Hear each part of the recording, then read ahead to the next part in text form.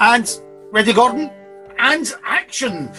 Welcome to Series 4, Episode 3 of this whiskey podcast called... Whiskey Unscripted! It's so unscripted, we didn't even know that was going to be part of... Gordon Dundas, how are you? Well, I'm very well. I was at Glengoyne yesterday. I've been out and about. We've got the whiskey show coming up as well. So lots of things happening, and it maybe even might get to the United States at some point. Mr. Biden has said we may be welcome. Absolutely. I've got my double vax my double vax certificate sitting right beside me. We're all good to go. So yeah, we'll see. I mean, it's great to again hear things moving in the right direction, and all good, busy as ever, as you are. We're all busy. Yep. And that's just for you've never listened to the podcast before. We are in the ambassadorial wing of the whiskey industry, and that I like that wing. The ambassadorial East wing.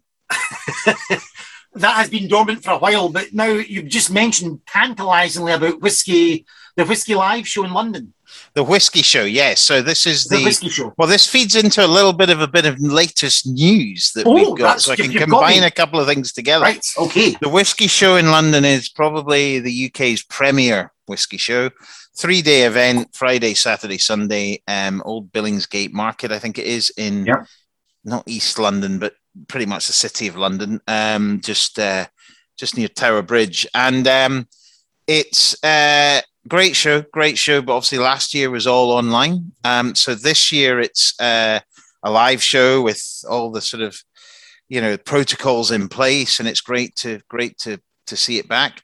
Now, this show is run by the Whiskey Exchange, which is a huge international retailer, UK retailer. I mean, a great story started by a couple of brothers, Sukhinder and his brother, from a small shop in London, and developed in probably 25 years, something like that, into a huge global influence in the whiskey industry and retailer and everything. And it's a fabulous story, and they've just sold it to Pernod Ricard, which is quite an interesting sort of deal, I think, because it's always been a retailer that deals with so many brands, and now it's owned by a particular brand, or brand owner.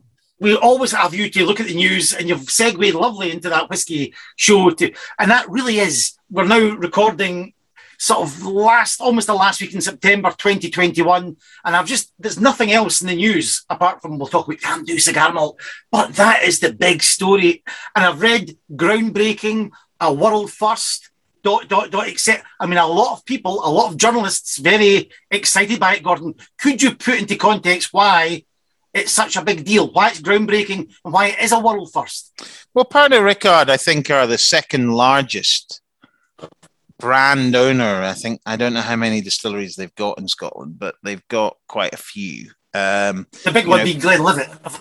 They've got Glenlivet. They own Chivas as the brand. They have, they've got quite a lot of other distilleries. One very near Tamdhu as well. That's I've completely forgotten its name. Unscripted. It's the one that sits on the site of Imperial, and it's Dalmunnoch. Dalmunnoch is a Pernod Ricard, correct? Thank you very much. Right. Dalmunnoch. Tormore, which when you drive into Speyside is the one with the beautiful hedges and everything. The Topuri, I think it is. Beautiful distillery, and then there's a whole load of other distilleries. Scapa, for example, on Orkney, which is probably the very unfamous sort of cousin of Highland Park.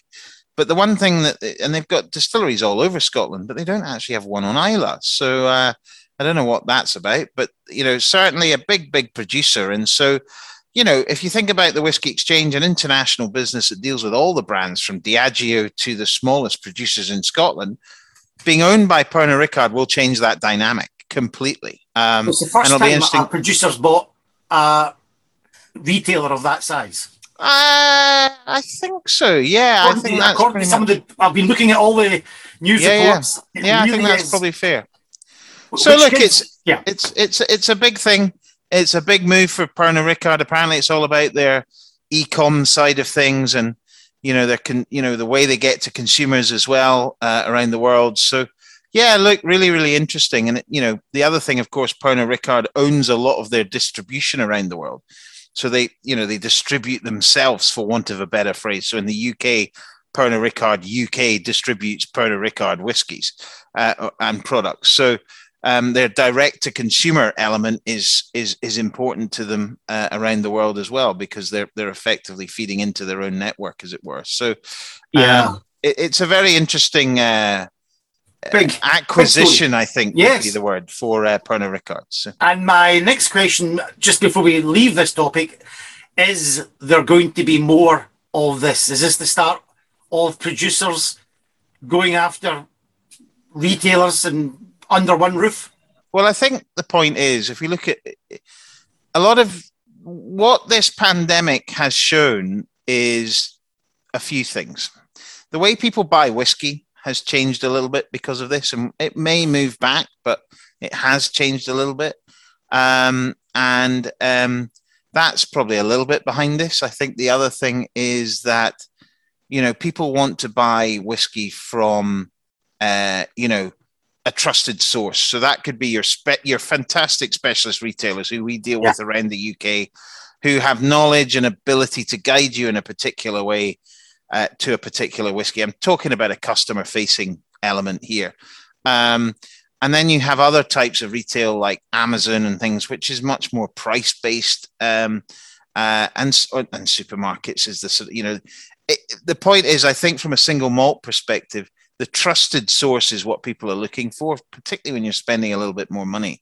And I think from certainly a Glengoyne perspective and Tamdhu, for example, that's very much our outlet, is really saying to people, go to your specialist retailer, go to your master of malt or your whiskey exchange. Now that they're owned by Pernod Ricard, we'll see how that changes. But it's a very interesting, and is it a good thing? I don't actually know. I don't know if it's a good thing. I'm not very sure at the moment. But when I read the story, Gordon, it was like these stories of Netflix buying the cinema chains or Disney buying Odeon. Yeah. It's the same, the producers trying to get hold of the distribution networks, and that still might happen. And is that a good thing? I don't know either. But that's what, when I was reading it, that's what it sprung to my thought. Yeah, when you're a big producer of whiskey, you generally have a lot of whiskey that you want to get out to market. If you can improve those distribution areas, improve that route to consumer, which is what this is about, then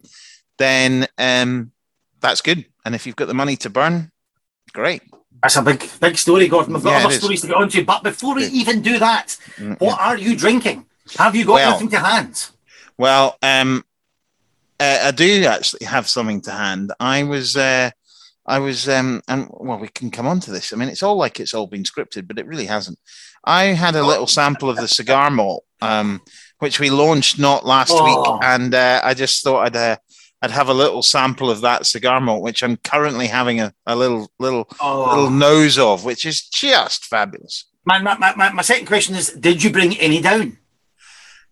I did, yes. I've got a little sample for you. Don't you worry. I'm always looking after you. I'll make sure I get a sample to you. I've got a little sample here. We'll go on to that story in just a second, Gordon, because we do talk more about the cigar malt, because that's another. When I was looking over my news, that popped up in the news feed. Tamdhu releases cigar malt, but I was given by a very nice friend of mine, Glenfarclas 25. Oh, very nice. I'm pouring it right now, and the first thing that I'm noticing, Gordon, compared to, say, the Glengoyne 25, is how, quite light in colour it is. Not a bad thing, but it's much lighter in colour, which... Yeah, that I don't know the cask makeup of Glengoyne 25, but I'm sure there's a bit of refill in there. I don't know if there's, probably refill, I don't know, American and European oak, I'm not sure, but and I haven't tasted it for about 5 years, but it's a really good whiskey, I believe. Oh, it's a lovely whiskey. Now, I've mentioned it before, Glenfarclas, again, family owned, up in Speyside, Valley of the Green Grass, I believe. This is 43% ABV, and it's where I started the Dramathon from. And it was a marathon that goes round Speyside. I only did the half marathon, but you get inside to see the lovely wood panelling. If you ever get a chance to go up to Speyside. Oh, it's lovely. Lovely wood panelling from the a ship, the Empress of India or something, I think it's called. Yeah. Wonderful. And I managed to persuade the barman to give me a small dram. You could see the fear in my eyes. And he says, no, I'm not allowed to. And I said, please, I'm about to run a half marathon. I come from Ian Anyway, he gave me a small dram. So I've got lots of lovely memories of Glenfarclas, and the 25 is lovely vanillas and lovely sweet floral notes there. Lovely, absolutely delicious. Oh no, absolutely, I'm sure. And I think when you go to Glenfarclas, it's a they're great people, fabulous family-run business, and actually we have interlinked businesses together as well. But it'll be interesting. I've not been up that way. It's not far from Tamdhu, but obviously water supply from Ben Rinnes. Yes, there's not been a lot of rain up there, so I'm wondering how their water supply is getting on. Anybody knows? Let us know. But I hope they're doing well. And I came across cheers to the Grant family. Oh, cheers to the Grant family. I came across a lovely bit of audio from the father of the current chairman, old Mr. Grant. I think it must have been from the 70s, talking about the railways at Speyside and how the guys in the old days would, on the railway line, the workers would drill into a cask of barrels that were heading south and fill a hot water bottle, put the water bottle back on, bung the hole up again, and then chuck the water bottle out the trains. It's a wonderful story from Mr. Grant here, talking about the old smuggling days. Fabulous. So, and the other great thing, I think everybody pretty much lives on site who works there. So, all these distilleries, as we do at Tamdhu, have cottages and houses, and great people up there. So yeah, I'd love to go and see them. Great. Gordon, we interrupted the cigar malt story with the drams, but just could you tee up, because I've managed to get some audio from the night, could you tee up what the evening was about for those that hadn't gone to Tamdhu and enjoyed the Facebook Live, which was a sensational evening last week? Well, it was fabulous. And, we firstly, for those who are slightly familiar with Tamdhu, we don't have a visitor centre. Our sort of entertainment area was always in the warehouses, and still is. It's the best place to go and have a dram. But we've now got the Customs House on the way into the distillery, which we've invested in terms of getting that as a nice space to do events. So we decided we would sit and do this launch event, which included Sandy, of course, myself. We had Neil and Joel, who are whiskey experts who've been on, been in and around the industry for 10 or 15 years. And we had Jimmy McGee from Hunters and Francout, who's a very big Cuban cigar business, very family-run business, similar to us in London. So we basically, the 5 of us sat around, talked about whiskey, talked about the similarities of cigar and whiskey, and then tasted the cigar malt, and then we had the cigar outside, and it was fabulous. Fabulous. And this is unlike Whiskey Unscripted. I'm going to attempt this. And here, he says, teeing up, is a small clip of you all talking. Let's see if this works, Gordon. Fingers crossed. Practice. Right.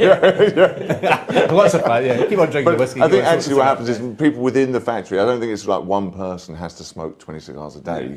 I think you have different people within the factory that will be trained up. You've got a certain palate type. Yeah, it's like a nosing panel. It's like a nosing panel for whiskey. Yeah. And so if the tasting panel agrees that the blend is on point for the brand, that's how the process goes from the bales of tobacco into eventually being sorted into piles of tobacco of the Ligero, Seco Velado, Capote and Capo, binder and wrapper, that will then be given to the torcedores or the cigar rollers, and they'll be given enough to make 100 cigars a day with that blend. And often the rollers aren't aware of which brand they're making, because it's like a recipe within those to factories well, they're making brands for within these large factories, they'll be making for lots of different cigar brands, and a lot of the brands have the same sizes. Okay. Yeah. It's very similar to the... Isn't it? You've got the blending and the bottling holes and things like that. Sandy, we were talking earlier about the 2 different main cask types that go into Tamdhu. So that's the American oak casks, refill and first fill, and then obviously the European oak. And we pulled some in the warehouse earlier. Distinctly different colours. Much darker from the European oak, much lighter from the American oak. So there you go. Distinctly different colours, distinctly different flavours. I mean, it allows us to develop things like the 15 that Jimmy's drinking, actually. And again, we've got a master blender, John Glass, down in Broxburn, our head office, and he's doing all that hard work, mixing those in different ratios of the first fills, different ratios of the refills, and then putting that up here, and then it's me that's then doing the piece that says, yes, we're happy for that to be released as... The taster. I'm doing the tasting. The catador. Yes, I think I'll get that in my business card. It sounds a bit more glamorous, doesn't it? Yeah. More glamorous than distillery manager. But it's so... the synergy's just there, right, all the way through this whole process. And in terms of that, so we've got this incredible... That was really a fascinating discussion.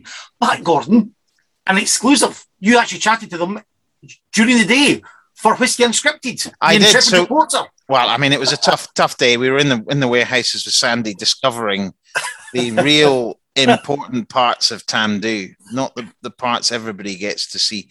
No, we were just opening a few casks, which was always pleasurable. And if you ever are lucky enough to get a Sandy tour of the distillery, which is not easy to do because it's not something we do tours of. So generally you can sign a cask and things like that. So it was great. And the whole thing was great. And I think, just nice to get people's sort of thoughts when we were in the warehouses. So let's hear from them.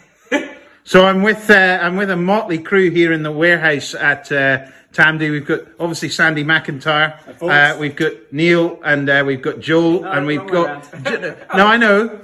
I've got Jimmy, we've got Jimmy from Hunters and Franco. Jimmy, this is your first distillery tour, is it not? It is. I dressed up for it. You did.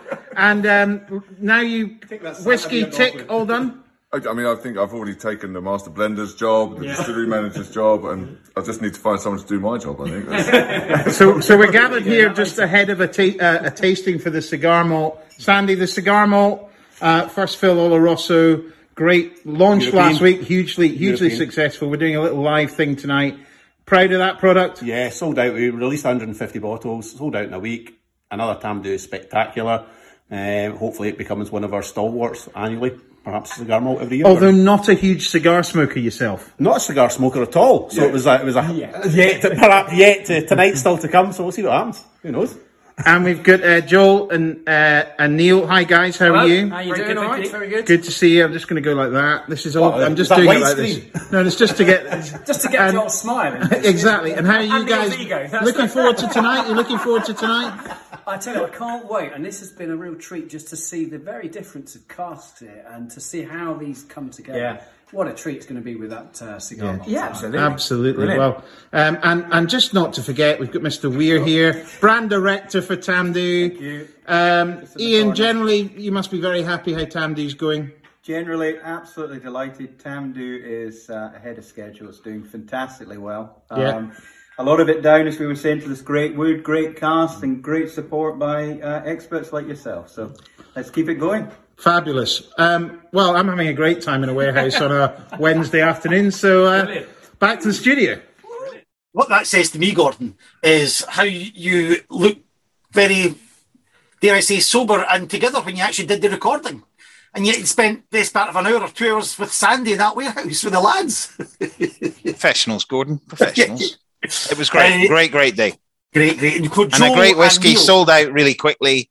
But it is available around the world. But a wonderful whiskey and really, really good. All good. Yeah.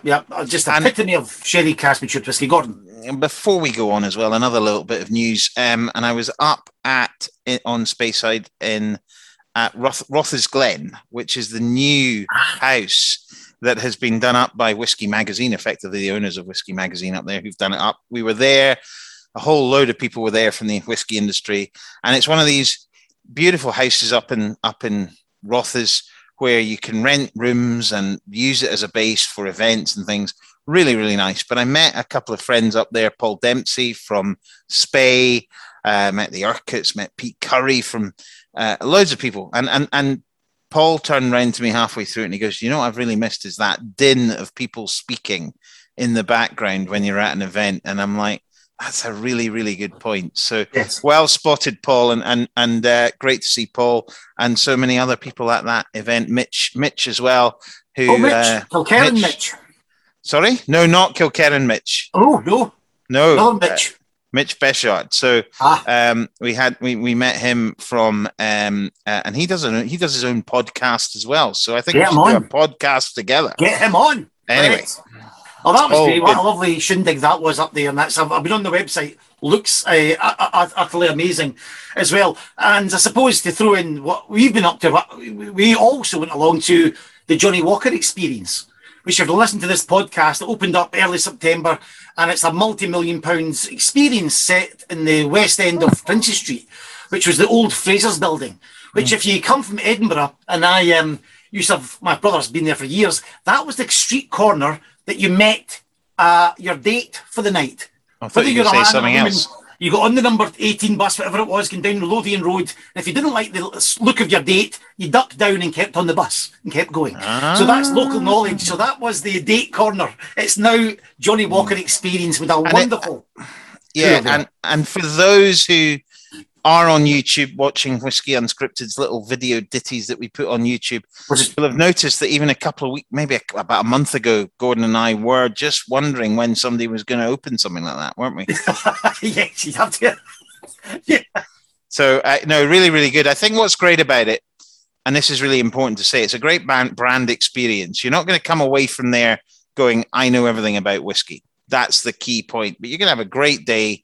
You're going to drink great drinks. And you know, if you want to get a little bit more of that whiskey into the whiskey knowledge per se, the Scotch Whisky Experience is fabulous. And we had Julian Coe on the show, and you could do both of them in one day and you'd have a great overall experience, and then go and have a dram in Ishkaby, for example. So there's a whole myriad of options, but a lot of people, I think they're two very distinctively different experiences, and the Scotch Whisky Experience does a really good job in terms of knowledge and flavors and pan industry, and Johnny Walker does a very good experience about, funny enough, Johnny Walker. So there we go. And it's wonderful, but what it said to me, Gordon, is that's a multi-million-pound investment into what you might call immersiveness, experientiality. Is that the right words?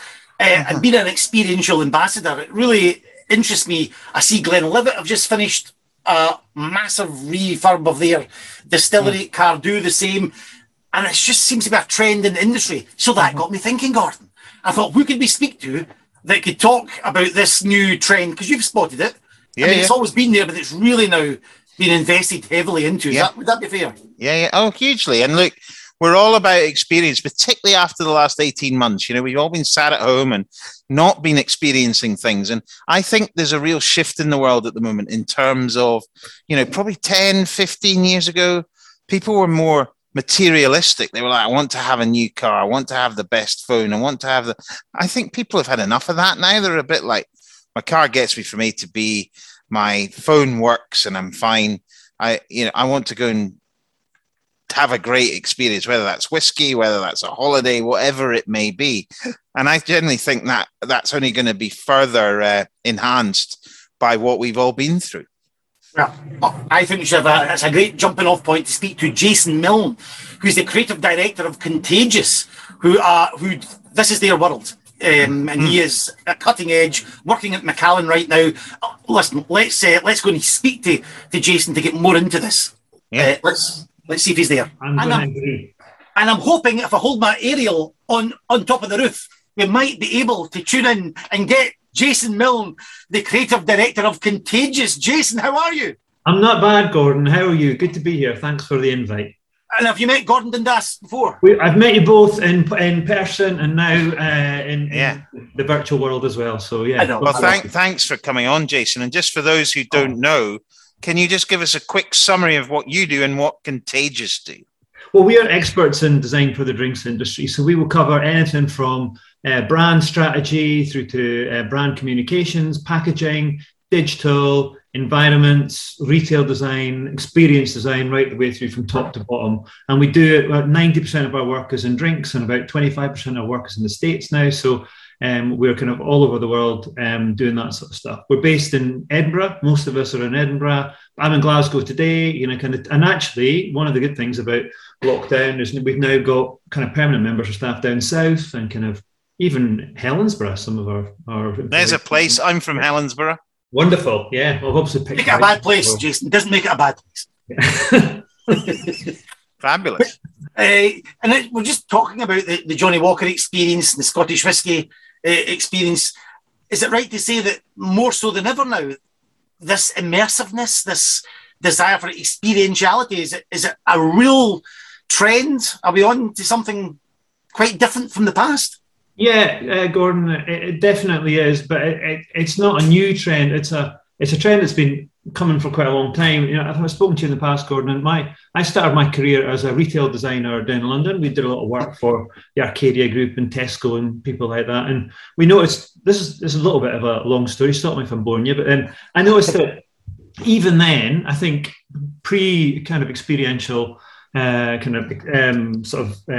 etc. Tesco and Marks and Spencer started to do things like, hey, this fish is from here, or, you know, it's been sourced. So they started to talk about provenance. And also kind of people like Gap would also start to have organic cotton and be aligned to like AIDS Foundation and things like that. So that was kind of coming, and that's where it kind of started, where people were actually, remember the early 90s, this was the boom of kind of big shed retail and big, you know, there was like massive Tesco's and it was amazing. But I think, and then there was kind of Topshop that kind of ruled the world, and Primark and everything all came along. All levels were kind of expanding. So people would, I think it's a bit of an antidote to that, or people started to want to know more about what the products were like, where they'd come from, and all those sorts of things. Those kind of things, those trends started about then.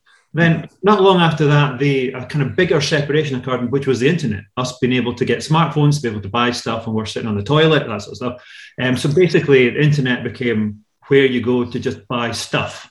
And that made that separation even more pronounced. So not only were if people were interested in where things came from, they would tend to think, well, I'll maybe just go to the place, you know, where I can buy it, and that would be the shop, you know, etc. You know, and we started to see retailers like Lush, you know, who would start to kind of say, you know, Lush are a great experience, but they would talk about their product. Like, I was in there not so long ago with my daughter, and they said, oh, Magdalena, come in, look at this bath ball, it goes in the water, it's a bit of an experience for her, it starts to fizz up. And then they would have a story for me that's kind of said, you know, there's no plastic in this. You know, we're the only company that doesn't have any plastic. So straight away, that's an experiential thing. There's a story for both of us. So whereas still online, you're just buying bits of rope and everything. Whereas the high street, you're starting to have more experiences. People are more interested in the provenance, and people are more, not only just provenance, but I think brands were then required to prove it, not just stick a poster on the wall. Yeah, and I think that's where distilleries were already doing that. I mean, I think when you look at the DNA of whiskey, and you look at what you've just described, and you look at the history of whiskey, the provenance of the whiskey, where it comes from, how it's made, the process, you can see it, you can touch it, you can visit a distillery, then all of what you've just said about that building want from provenance and experience just feeds so correctly into that narrative of distilleries, doesn't it? Absolutely. And there was a kind of fortuitous thing a few years back. I met up with an old consultant of ours who knows everything about retail. And I was like, well, what's the most interesting thing happening in retail? And he would say this, that, and the other. And he said, what are you up to? And he went, actually, the most interesting thing that's happening in retail is what you guys are doing. Because, you know, unbeknown to us in the kind of drinks industry, exactly what you said there, Gordon, people are already proving it. You know, you're having an experience and you're going to the place where it's made. You've seen it 100 times. That kind of really convinces people. So that level of understanding and immersive, organic kind of understand and kind of meeting the real people really has made a difference. And you'll see that with the internet going in one direction, the high street, and including distilleries in the high street, although some of them are quite remote high streets, you know, that's going to be demanded more and more. In the town centre now, there's going to be more and more space in there. And that is really where people now demand to have an experience of a sort. And that really helps with every brand. Yeah. For the drinks industry and for distilleries in particular, how could you pull that down and describe it to the listeners? What immersiveness, and I've talked about Johnnie Walker and talked about Scottish whisky, but what tangibly can you do to give people these experiences? Well, what have you personally done? I can go into that. I think my analogy always is with this kind of complicated retail stroke brand talk is to simplify it, you know, if I went round to any of the Gordons' houses and I got some whiskey and they just said, there's your whiskey, and they just left you in the kitchen and you had a whiskey, and that was fine. I'd imagine it'd be a brilliant whiskey. But if you gave me a bit of chat about it, we kind of had a bit of humour, you know, you introduced me to it, you kind of gave me something I would have along with it, those things automatically become experiences that you don't get just by having a whiskey there. So if you expand that out and out and out, what everybody in the industry has been thinking is, what else can we do? You know, so take the Johnnie Walker experience. That's kind of at one extreme end of it. It's in a city centre, it's in a tourist city, and they want a mass market of people to go in there and really, really enjoy it. And I really, really enjoyed it. And I came out and I felt very positive about Johnnie Walker. And I really did like the experience. But to my mind, that's the sort of thing where it could have been Nike trainers, really. You know, it could have been another brand, it could have been another consumer brand.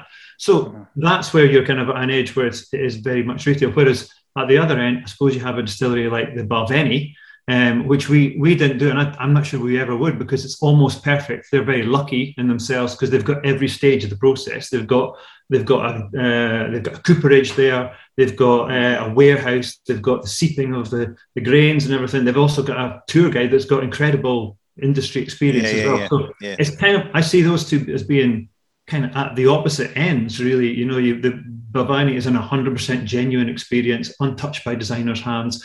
You know, and you're getting everything there. So in between, there's a whole bunch of other experiences, I suppose, where people really are kind of craving something. So at Glengoyne, for example, we've done about 8 projects there, and about 10 years ago we did a self-fill, and there weren't many of them around.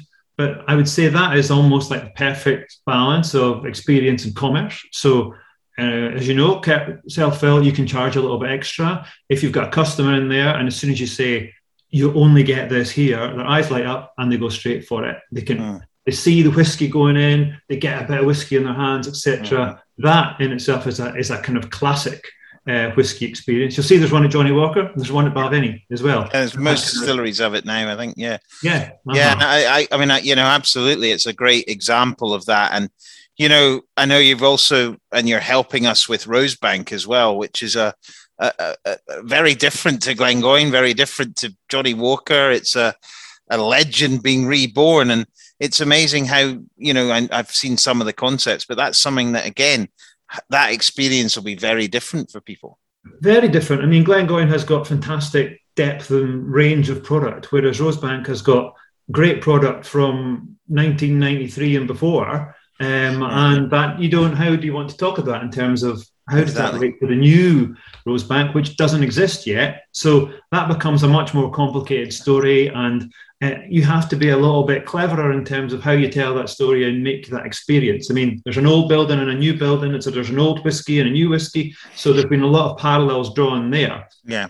And then your focus then, because Rosebank, you know, isn't, you know, there's going to be a beautiful warehouse there, but that's the maturation point of Rosebank isn't necessarily the most important thing. It's talked about being kissed by the cask, I think is great. So it's actually the kind of it's the distillation process that's most important there. So we're just really careful with these brands to make sure that we concentrate on the right bit.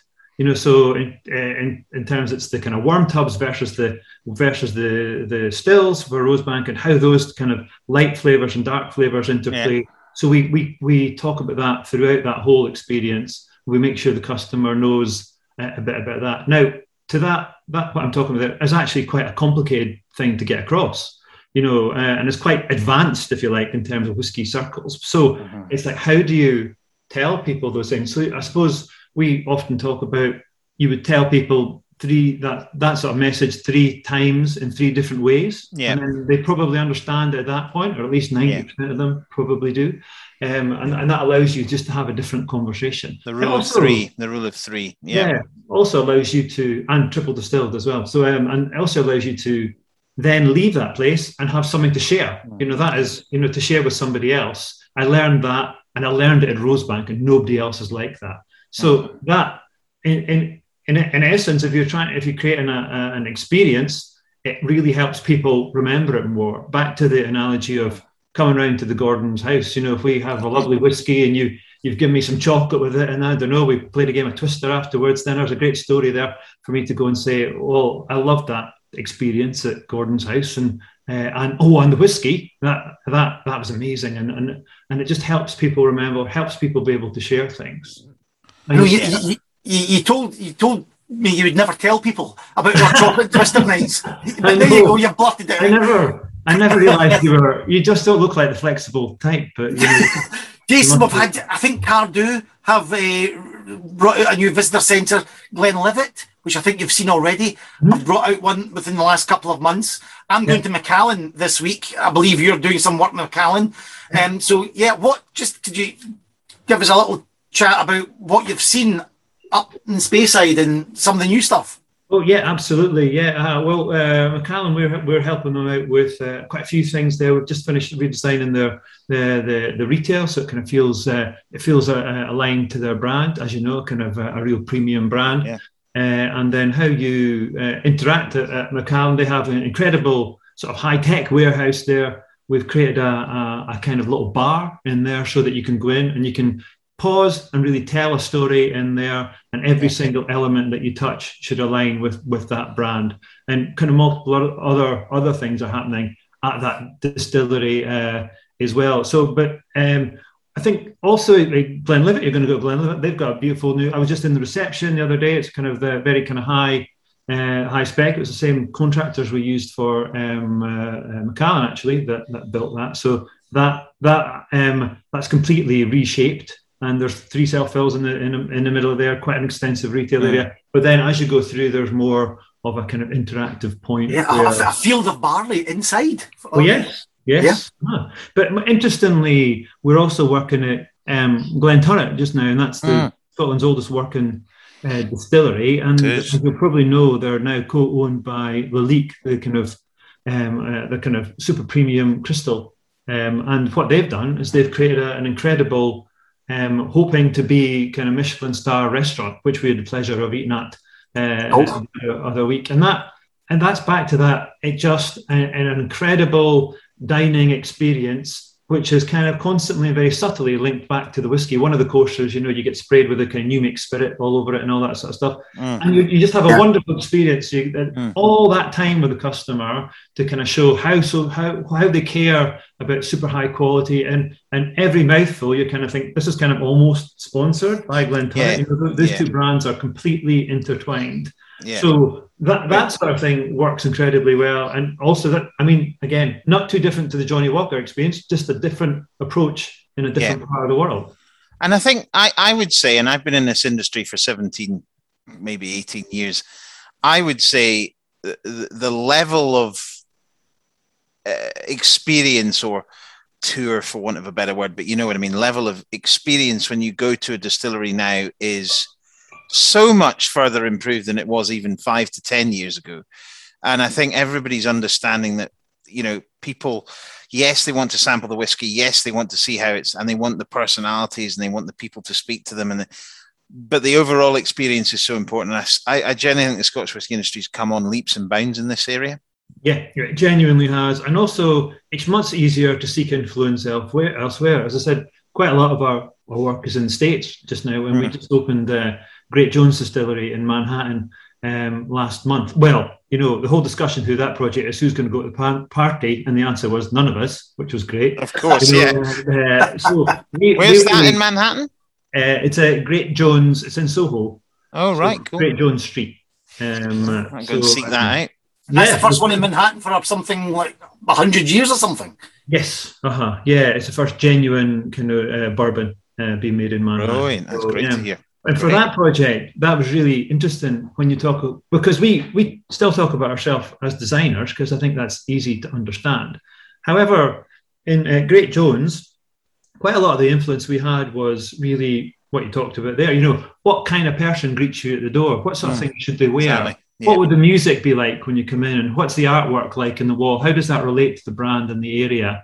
And you know, what kind of experiences would these be, and what kind of things would you sell in retail at that point? and we work with music consultants. We talk to the chefs there about their menu, and we were influential in there. We were kind of guardians of the brand, if you like, and we helped them create the brand and the look and feel and the tone of voice of the brand, and made sure that run through and we worked with other designers over there who designed things. So, but actually, our learning from Scotch whisky industry, we're now bringing over to America, if you like, but also being influenced by them and bringing a bit of that back as well, So the whole thing is so much more accessible, and it's demanded now. People, when they go and visit these places, do expect an experience of some sort. And as you say, Gordon, every year it's got to be better and better. You see things like Johnnie Walker, 190 million quid, and Macallan, 140 million for their distillery, architecture, these are big players now, and people know that it makes sense to do it. It's quite hard to define. I mean, you will, I know with Glengoyne and with you guys, all your brands, and our first hurdle is often convincing the people who hold the purse strings that this is worth it, because how do you measure advocacy? Yeah. How do you measure that kind of word of mouth? It's really hard to do. Hugely. And that's part of my role, is advocacy for our business across whisky advocacy, building those people who go away from Glengoyne or Rosebank and go, that was utterly fabulous. What a great experience. You need to go, and the friends turn up. And that's very simply what advocacy is. And, that's what we want to build. And Glengoyne has always had such great reviews, always been at the top of its game, but it continues and needs to evolve. And we're doing that, which is great. So, fabulous. You talk all night, but I think it'd be quite nice to just finish on what might be the pinnacle of Jason's career. And we will be doing an Instagram live in a few weeks' time concerning the Old Cooperage. Could you just explain what's going on there, Jason? Well, you've nailed it right there. Obviously, apart from this moment being the obvious. He's welcome back. He says all the right things. He says all the right things. Well, to be honest, and I'm not trying to blow smoke up whatever. We've worked with Glengoyne now for 11 years. We started working with you guys roughly when my daughter was born. So we've worked on multiple projects with you. And as you've kind of said, we now work on Rosebank and Edinburgh Gin at multiple projects with them as well. So, I mean, Glengoyne, also I love the whiskey. Glengoyne is very close to my heart and my liver. So the continued kind of project that we're doing with you. And I think when you talk about these types of experience, Gordon, you are one of them. I think the advancement of using you as an actor and a figurehead and somebody who will actually perform stories, and we're dedicating a space that's kind of built around your types of stories, I think is just as much an advancement as the Johnnie Walker experience. It's just done in a different way. I mean, my favourite part of it was the theatrical bit, which, no spoilers, but, I think you'll appreciate that as well. And for those of you who've not met Gordon Dallas, let me tell you, it's an experience. Yeah. What I love it. I've often said to people who are kind of starting this journey of, creating a distillery experience, what's the most important things? And I'll kind of say, well, a Wi-Fi connection, a self-fill, and if you can get somebody on board like Robert De Niro, or to kind of, and that's why I thought of you, Gordon. But then I thought, maybe more Meryl Streep. I was going to say, you're talking to me. Are you drinking with me? And the other thing that I think's always been key from our perspective at our brands, and actually other distilleries that I've worked at as well, is that the people are very passionate. You can have all of this, but you've got to have passion coming from the person that's taking you on the tour, talking about the brand, because it feeds into that narrative as well. And, so well passioned up people, for want of a phrase, is really, really important to the overall experience, of course. Yeah, absolutely. If you look at TripAdvisor reviews, most of the TripAdvisor 5-star, the difference between most 5-star and 4-star TripAdvisor reviews is that they will mention a person or they will single out somebody. Now, there's only so much that we can do about that. I mean, we will write scripts and we'll try to work with you guys to kind of get that nailed as much as possible. Creating amazing kind of staff facilities is a big deal too, because you've got to feel great at your work, all that sort of stuff. So, but the people there, and that's why I said, Wi-Fi connection and self-felt, and just a brilliant, brilliant person to speak to. will take you so far down the road, you know. Right. And then all the other stuff we do are really tools to help you guys tell your story. Fabulous. That's absolutely brilliant. Jason, that's a brilliant. It's a absolutely wonderful conversation there. Really hope people enjoyed that.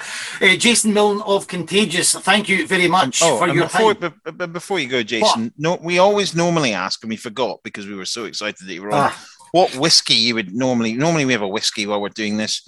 If you could take your pick, it doesn't have to be an Ian McLeod whiskey, but what whiskey what's your one you reach for? You like, do you drink whiskey even? Yeah, I think so. yeah. I'll give you multiple answers. One of mine is the Laphroaig 15. One of the first brands I worked on was Laphroaig, and at that time I was going over to the island, and I would be able to pick up the whiskey quite cheaply, and I would love a Laphroaig 15. I'd buy it and we'd just drink it. And now you know you can't get it for love nor money. You know, it's about $300 a bottle or whatever. I know. And that was probably my first love. You know, is Laphroaig 15. I mean, I'm good mates with John Campbell, friend of the show. Still can't get it. Yeah, the formerly young John Campbell. Exactly.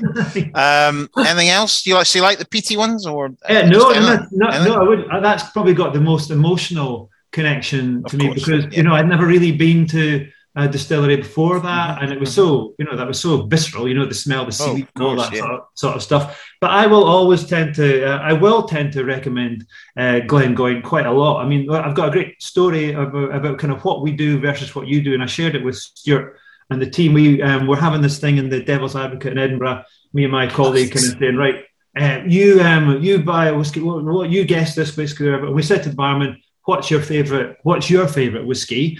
And he said, it's the Glengoyne 21-year-old. And I was like, oh, right, that's interesting. I wonder why.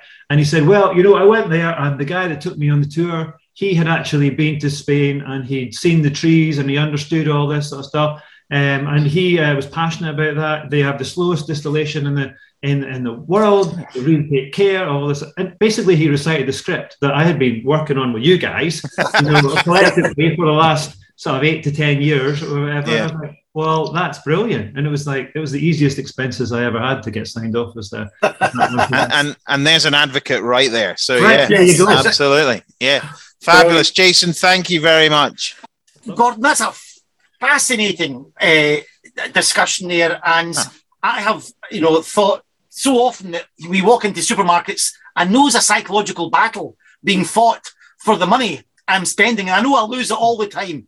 So it's amazing how these retail outfits can part you with your money just through colours, sights, sounds, and all that psychological stuff. I think it's just, yes, ultimately great, but it's giving the person the experience that when they leave, they're very happy with the whole situation. And I think if you look at retail and you look at the successful retailers, I'm talking high street retailers, if you look at a lot of the ones that have failed recently, they haven't evolved. They haven't changed, the Debenhams of this world or the, whatever. They're the same as they were 20 years ago. And we've moved on and we need to give people a different experience. That's where you're seeing in whiskey the use of experience, things like that. And the reason that you're seeing the way that you engage a customer through whiskey is very different to what it was 10, 15 years ago. And I think that's really, really important.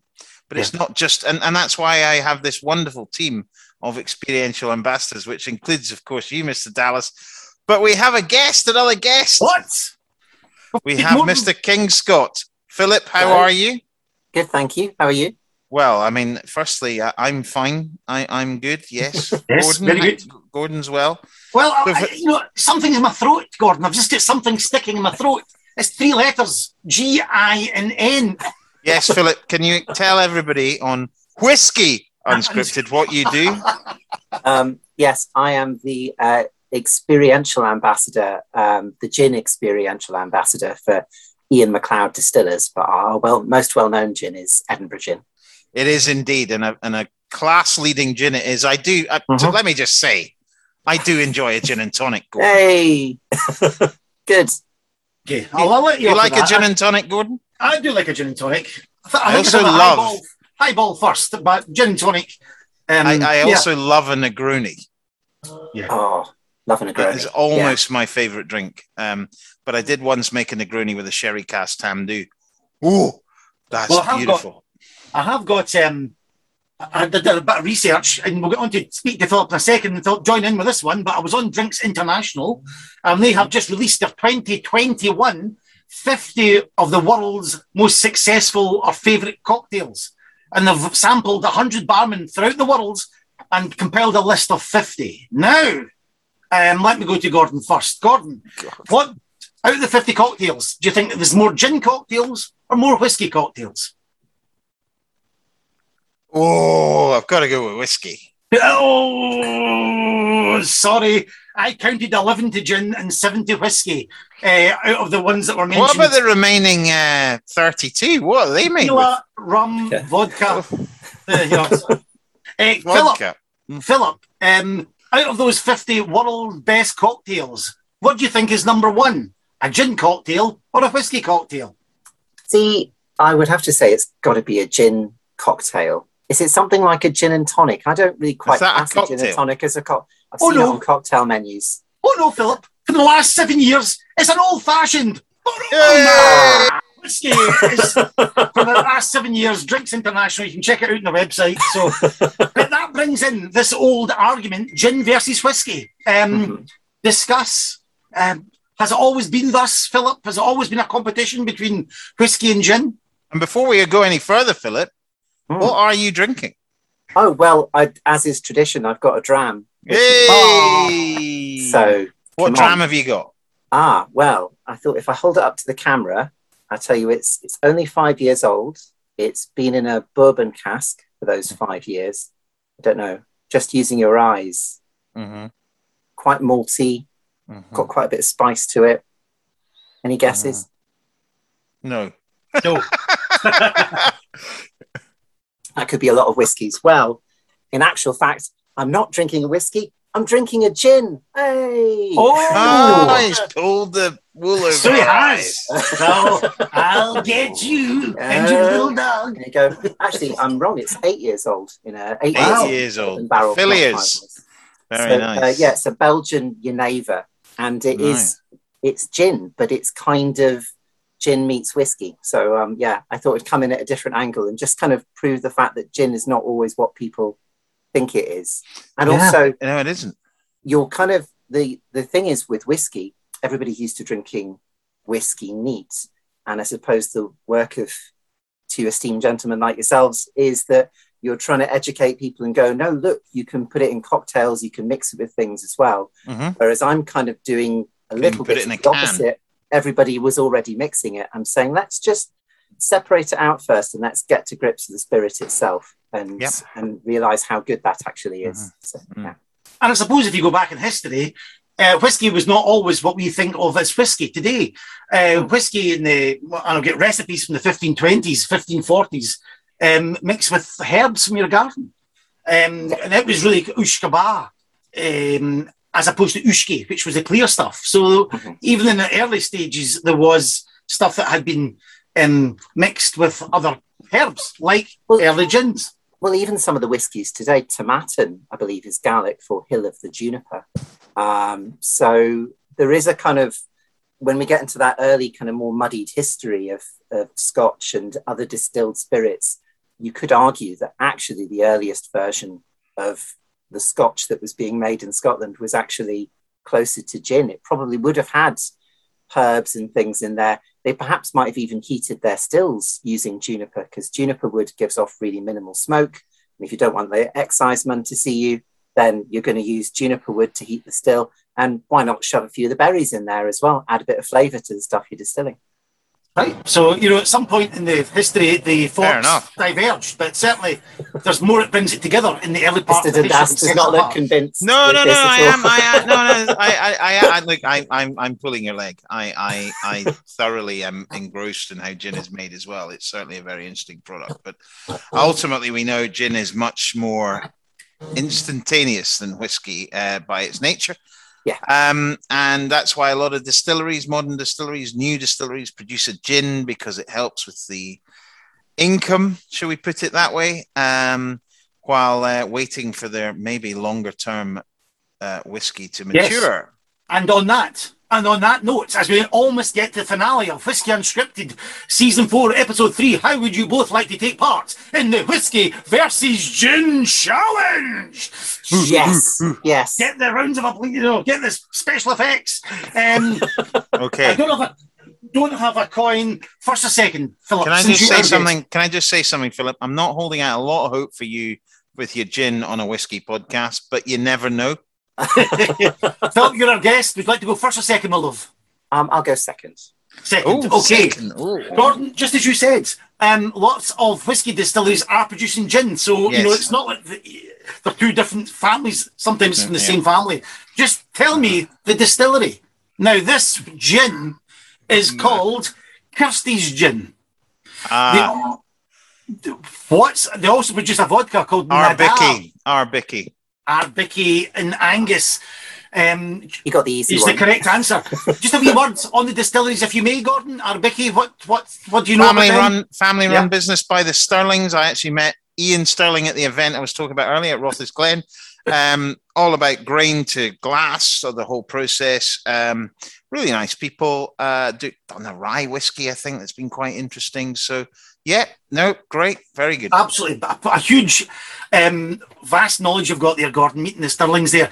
But the article I'm getting all this information is Becky Paskins from ScotchWhiskey.com, so not Googling it. So well done, Becky, thank you very much. But she said in that article, it may have changed, they're not releasing their single malt until age 14, 18 and 21, which will start releasing 2029. So Arbicki whiskey.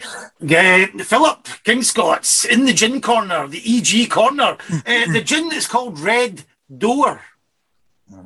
Sounds like one or two dodgy videos I may have watched in the past. But the gin's called Red Door. What famous Scottish distillery is releasing that gin? Oh, I wish I'd gone first now. Oh, you know it as well, don't you, Gordon? I do. Oh. We're recording this in Zoom. Most of it's going to go out on audio, but we'll put wee clips on YouTube. But I can see Gordon's hands in the air. Philip, do you want to give us a guess? I'll say that the gin still is named Peggy, after the wife of George. Oh, that doesn't help me at all. Okay. You have to pass it on. I mean, I could make a wild stab in the dark and you say Glenmorangie or something like that, but I'm probably very Philip, wrong. Philip, you've got it wrong. Gordon. That's so mean. Gordon MacPhail, Ben Rumach. Correct, Ben Rumach. Oh, wow. George is the legendary George Urquhart, the second generation of the Urquharts, who released the Connoisseur series in 1968, called by many the father of single malt, and his wife is Peggy, and that's the gin still named after him, Gordon. And a little bit more news. They've just released an 80-year-old whiskey, have they not, Gordon? Yes. Talking about I think it's the oldest proprietary bottle of whiskey ever released. And I'm not sure, I might have heard this correctly or incorrectly, but they're not pricing it yet. They're going to price it after, I think, one of them goes on auction or something like that. I'm not sure. Okay. But brilliant. But the Great oldest distillery. whiskies. Yeah, nice, great people. Lovely bit of smoke. So these quizzes are good for talking about the distillery, but Ben Rumach, unusually a smoky Speyside. Yeah, no, very nice. Very, very, they really, really love. Small distillery, red chimney. Very nice. Fantastic. Philip, you're going to really regret going first. I know. Because the third... He's gone second. He's gone second. I've gone second. It's question 3. I can't actually think. You're going to regret going second because the third question is the gin is called The Botanist. Gordon Dundas. Got all the easy ones. No, that's just a Bruichladdich on Islay. correct. Made in an old Lomond still named Ugly Betty. It was rescued from the demolished Inverleven distillery. 46 ABV. The first and a moment only gin on Islay. And a quick shout out to my friend Jen, who is their global brand manager. Right. Hello, Jen. Yep. Bruichladdich, discuss. 30 seconds, Gordon, anything? Fabulous. I think Bruichladdich is a great company, great business. I think Botanist is a great gin. I think Philip would agree. Yeah.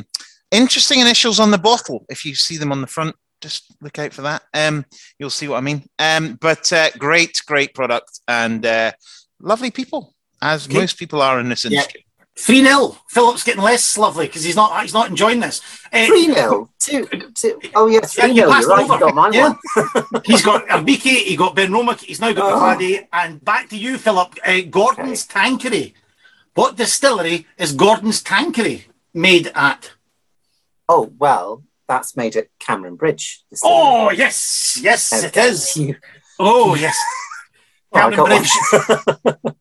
I think it's Europe's largest distillery. I don't know if it still is. The Cameron Bridge, a massive operation. Yeah, the whole thing is massive. Yeah, like the warehouses and everything. Yeah, it's ridiculous. Yeah, owned by Diageo, of course. And one of the footnotes is that's when they closed their offices and business in Kilmarnock, that sort of moved up to Cameron Bridge, I believe. So I can tell you a Tanqueray fact. One of the stills that they distill Tanqueray on is called Old Tom, and it's the oldest continuous working still in either the UK or the world. I think it's been distilling since the mid-18th century.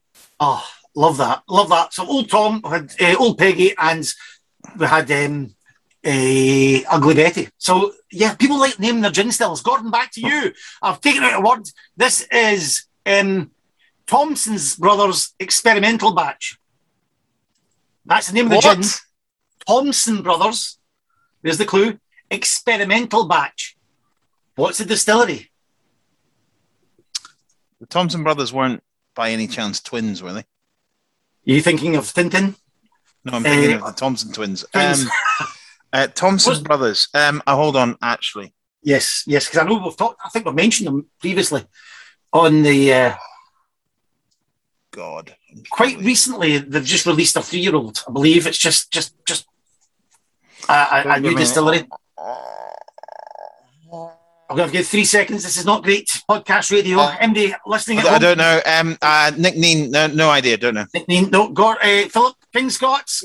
Are they something to do with Dornoch or something like that? They are to do with door knockers. Dornoch, yes. It's a Dornoch distillery. Yes. That's 3-2. You're in clapping distance. And it's back to you.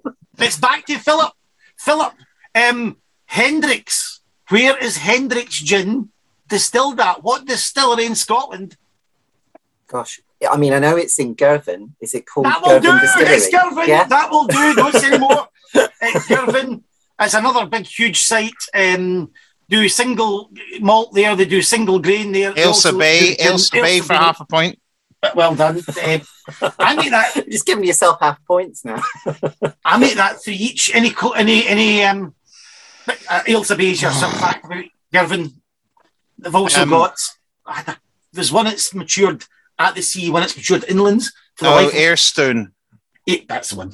Airstone, yeah. So I mean, you'll know the name of the owner's massive alcohol company, and it's suddenly escaped my head. But Hendrick's was really the gin that kick-started the modern gin kind of resurgence.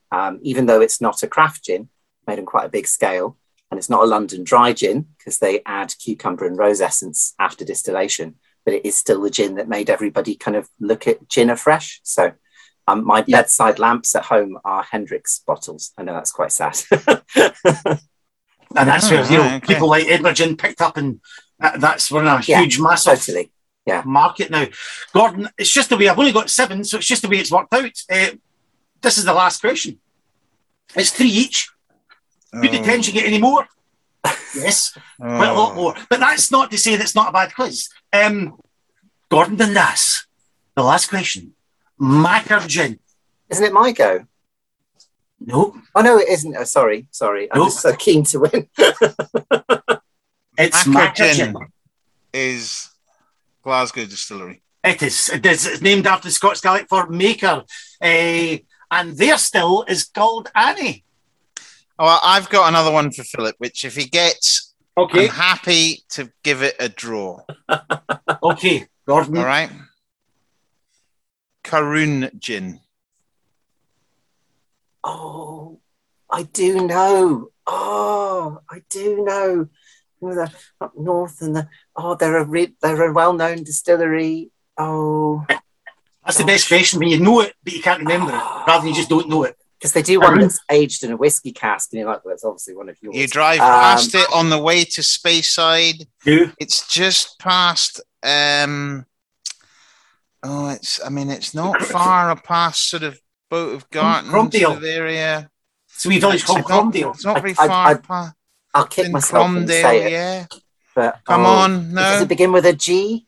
No. Or a K? There he is, rumbling Bagley. They usually do. Balblair is a guess. No, Yeah. that's too far north. Nearly. Balmenich. Yeah. Hit the bar. So I think to be fair, that's a fair victory.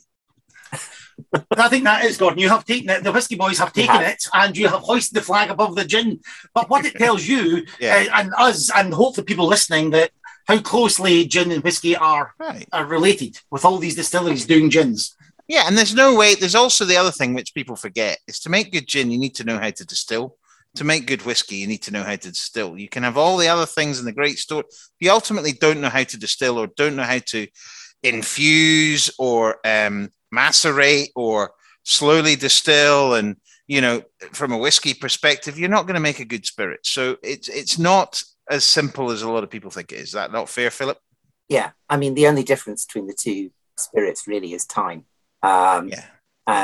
But the same amount of craft and skill goes into the making of them both. Yeah. So if you've not tried it, Edinburgh Gin. Yes, brilliant. Listen, Philip, we'd love to get you back on, but we have to go away and celebrate this victory with lashings of single malt. Philip Kingscott, thank you very much. Thank you, Philip. Thank you, chaps. Bye. And indeed, thank you, Gordon. And another episode has flown by. You're flushed with success, yes. Well, I'm off to go and revel in my success. Great to Philip on, and what a great episode. We've covered a lot of ground as ever. Yep, thanks to Jason, thanks to Philip and Gordon. Amazing amount of knowledge here. I hope you all enjoyed it. And please get in touch with the Facebook page, Whiskey Unscripted. It's a good way of getting in touch with us. But until then, Gordon, I'll raise my glass to you and say, well done. Thank you very much. And I'm not got a cigar, but slander. Cheers.